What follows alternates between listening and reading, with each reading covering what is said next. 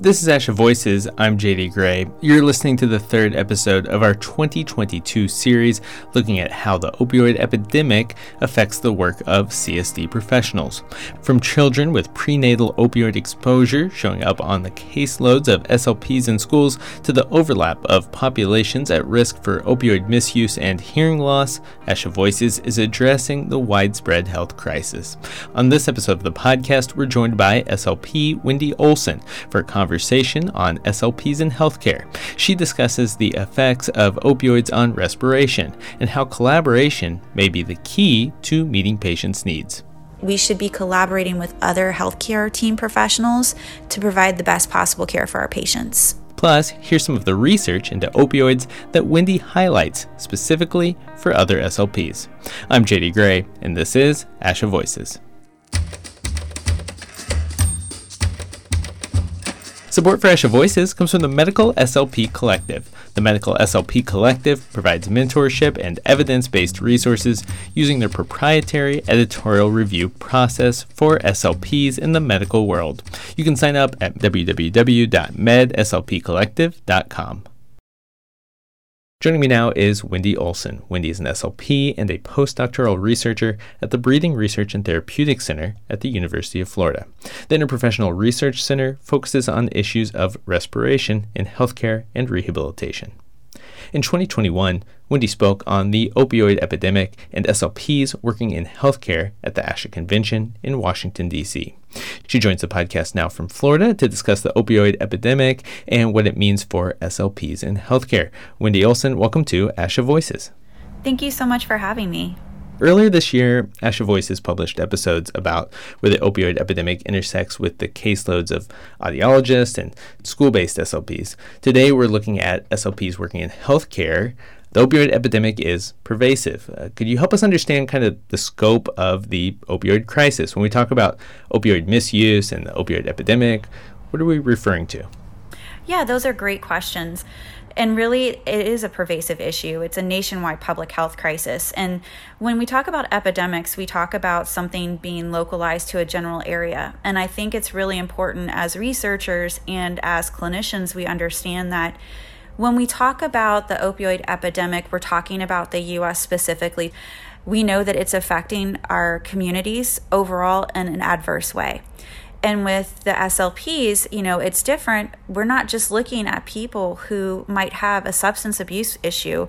We're looking at people who might have dementia that forgot whether or not they took their medicine, even with all the external memory aids that we provide.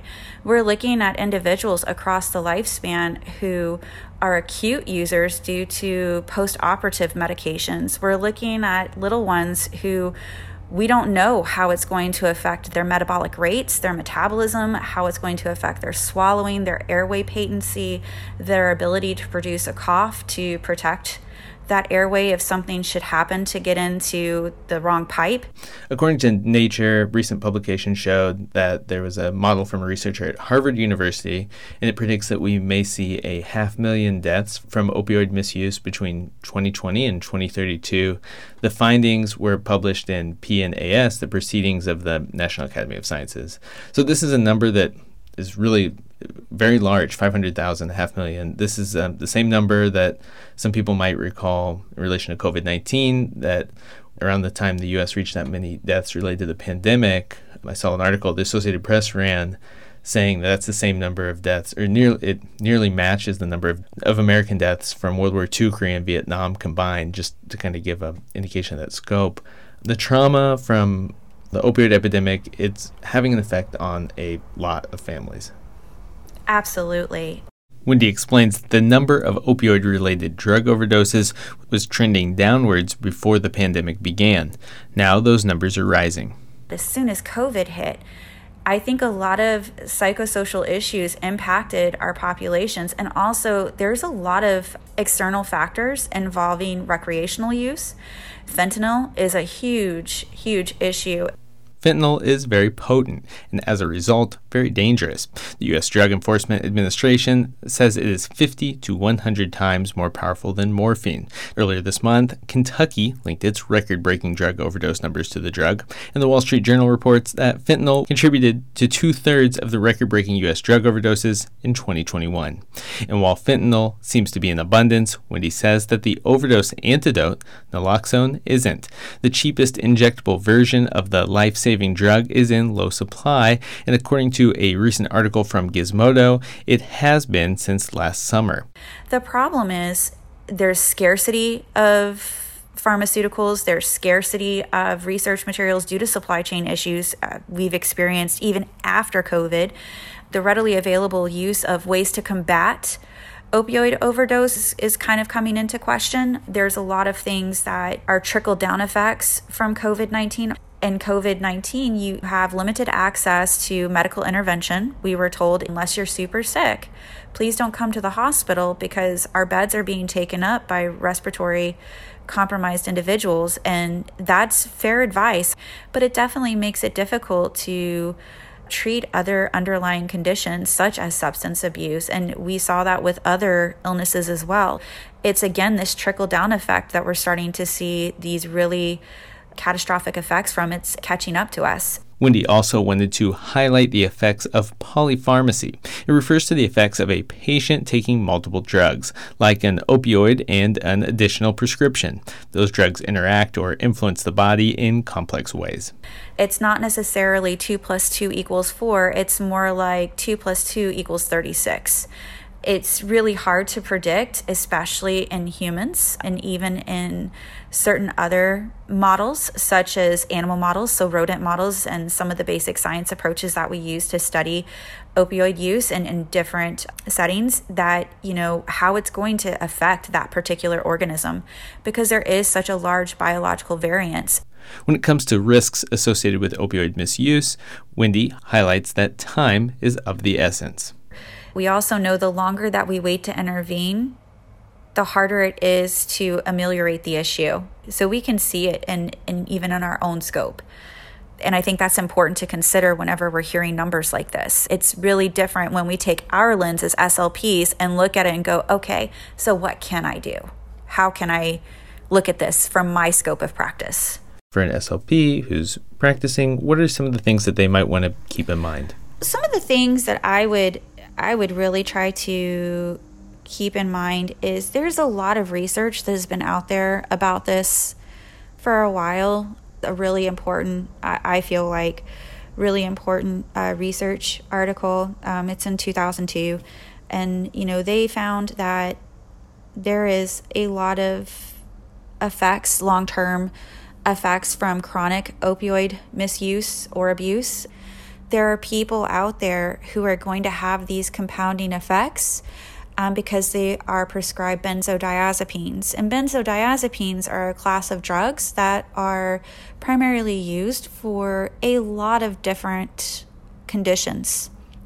And they also have been reported to have some effect on airway protection and swallowing.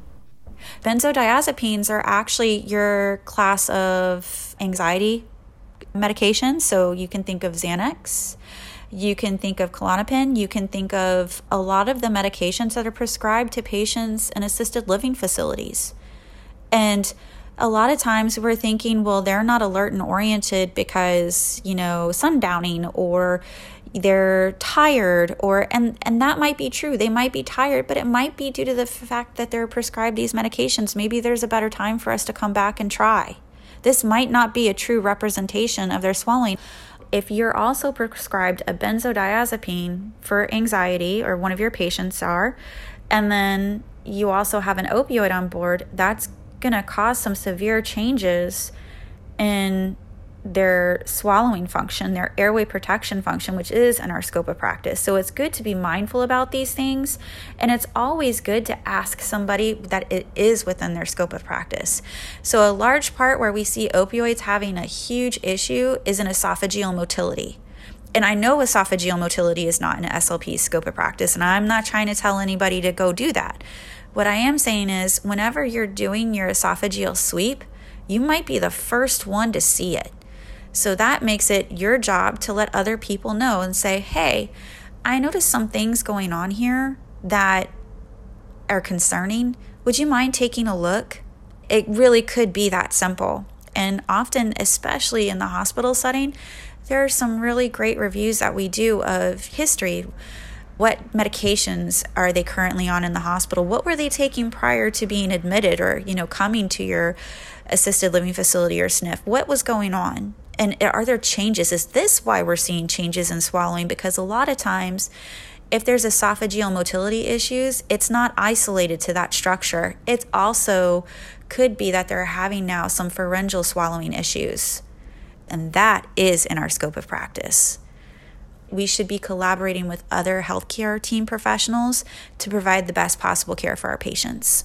What I'm hearing you say is that some of the effects of prolonged opioid use or misuse may be outside of an SLP scope of practice, but it's important for SLPs to be aware of some of these effects because they can reach out to an interprofessional colleague and say, I want to make you aware of this thing that I spotted, and it may be of concern to you. Absolutely. We know that opioids affect respiration, and the most common cause of death for individuals who are using opioids on a more chronic basis are acute respiratory failure. One of the things that we also need to have in order to maintain a proper swallow is proper coordination between breathing and swallowing. If I notice that somebody is in some respiratory distress and I know that they're prescribed opioids, I'm not going to do anything but call for assistance. I'm not going to try and do anything else other than make sure that their breathing is well maintained by the other medical care team professionals, because at that point, I know they're not going to be able to swallow. I know they're not going to be able to produce an effortful cough. I know they're not going to be able to give any type of cognitive response that will let me know that they're even appropriate for a bedside. It's just not possible. And a lot of times, I think just being aware of these things and having that knowledge is powerful. I also think kind of bringing it to the nurse's attention that, hey, I noticed Mr. Smith in room 101 is really having a little bit of difficulty breathing. Did you recently give him some pain management medication? Yeah, I did. Well, maybe I need to come back later. He seems to be not being able to breathe so well. Is that normal for him? It might be time to advocate for your patient in a is everything okay way. I want to make sure I'm doing my job and my scope of practice to the best of my ability and make sure my patient is safe. And that's always within your scope of practice. We're going to take a quick break. When we come back, Wendy discusses research from the Breathing Research and Therapeutic Center, and we talk about the role of stigma in the ongoing opioid epidemic. Support for Asha Voices comes from the Medical SLP Collective. Have you heard of the Medical SLP Collective? This is an online membership program that provides mentorship and evidence-based resources using the proprietary peer review process for SLPs in the medical world. Do you need help with getting your medical director to agree to an instrumental? Want the latest information on how to appropriately assess your medically complex patient? Need to learn more about a particular aspect of your job while earning ASHA CEUs? They can help with that and so much more. Sign up at www.medslpcollective.com. Today's guest, Wendy Olson, is a postdoctoral researcher at the Breathing Research and Therapeutic Center at the University of Florida. Where we're rejoining the conversation, Wendy is sharing research she and others have done relating to the effects of opioids on respiration. A lot of the things that I'm about to share are actually experiments that we have done in a basic science laboratory. And we were looking at airway protection. So airway protection, as many SLPs are aware, are a continuum of behaviors. So we have the scale from prevention all the way to ejection. And this is not a new concept. This was actually presented back in 2014 with Trochet and colleagues. And prevention, it looks like swallowing material before it goes into our airway. We're going to initiate it. And then ejection, is anywhere between expiratory effort to a throat clear or a cough. And we're really just trying to scrub those airways with that buildup of pressure to get those irritants out of the airway. Whenever you have opioids on board and there's great literature done in Europe. It was done by Dr. Savalimpe, and she looks at aspiration and difficulty swallowing when patients are provided remifentanil as an operatory or a medical procedure, essentially. And remifentanil, that's a type of opioid. Correct. That is a type of opioid that is actually even given to pediatric patients that we use here in the U.S. for a lot of different procedures, because it's thought to be this fast-acting opioid that's not going to have these long-term adverse effects. And interestingly, what her team found, they put some radio label head material and gave this solution to patients to drink shortly after their operating procedure. And they found that, in a placebo type situation where people were not administered remifentanil, that the material ended up right where it should be, in the stomach. However, with people who were administered remifentanil, the radio label head actually ended up in their lungs. And, when you look at the imaging, it's just startling. Like, as an SLP, you look at it and you're like, oh my gosh, that person, oh man, you feel for them. It's just shocking. And this is not somebody who's an illicit user. This is not somebody who is a chronic user. This is an acute administration. And that's literally what a lot of our basic science experiments are built off of. When we look at that as SLPs, we're looking to see, what type of behaviors does it affect? And that's the first thing that you can see is, wow, it's really affecting that swallow. And that's on the preventative side of our continuum of airway protective behaviors. The next research that I'm going to share with you is actually done in animal studies here in the U.S. and some that we have done here at UF. The study really revealed that when we administer opioids, whether it's centrally or peripherally, so fast-acting versus takes a little bit more time to take effect, we found that, airway protection or ejection behaviors were compromised. So looking at cough, there wasn't as many coughs, and there wasn't what we would call in the SLP community productive coughs. And we also know another protective behavior, the laryngeal adductor reflex, or the LAR, is also, it's attenuated on one side. An LAR is essential to elicit a productive swallow. An LAR actually allows for glottis closure. It's a ballistic motor-like behavior that allows the vocal cords to close rather quickly, so we can use it right before a cough. We can use it right before a swallow to make sure that we get that airway protected. And it actually allows for a lot of opening in certain pharyngeal opening in a lot of other areas too, so it allows it to go back and open. Wendy went on to explain that through research, she's found that sensory fibers which line airways are also affected by opioids, and that airway protective behaviors are impaired when opioids are used. She says opioids can affect breathing networks as well. If I can't coordinate my breathing because it's affecting these neural areas, it's going to be really difficult to coordinate breathing and swallowing and eliciting cough and, those other ejection behaviors that I spoke about, such as, expiratory effort, the laryngeal adductor reflex. Also really important in the pharyngeal squeeze. I want to be very specific about that. It really is that ballistic motor-like behavior, because you need that sensory information to inform, okay, I've got my information, now I'm going to send out my motor plan. What does that look like? What's the timing of that? And opioids just really mess that up, and they decrease other things such as breathing with tidal volume and reflex responses. So these are all very fine-tuned, well-programmed behaviors that are essential for organism homeostasis that opioids just wreak havoc on, and those are definitely within the scope of practice for us. There are different things that we can do. We can ask them to do a cough. We can ask them to do things that they would normally do without the presence of stimuli that might enter the airways. I mentioned this is our third episode of ASHA Voices about the opioid epidemic. We've published episodes about prenatal opioid exposure in the schools and an episode about the overlap between populations with hearing loss and those using or misusing opioids. In one of those episodes, a guest from Marshall University in West Virginia, SLP Pam Holland, explains the role of stigma. She says, quote, "The stigma is important, and we need to make a concerted effort across the nation to change that," end quote. Pam's perspective is one of a researcher, and she focuses on school-aged children with prenatal opioid exposure. Is stigma an issue in healthcare too? What role does it play in the opioid crisis as you see it?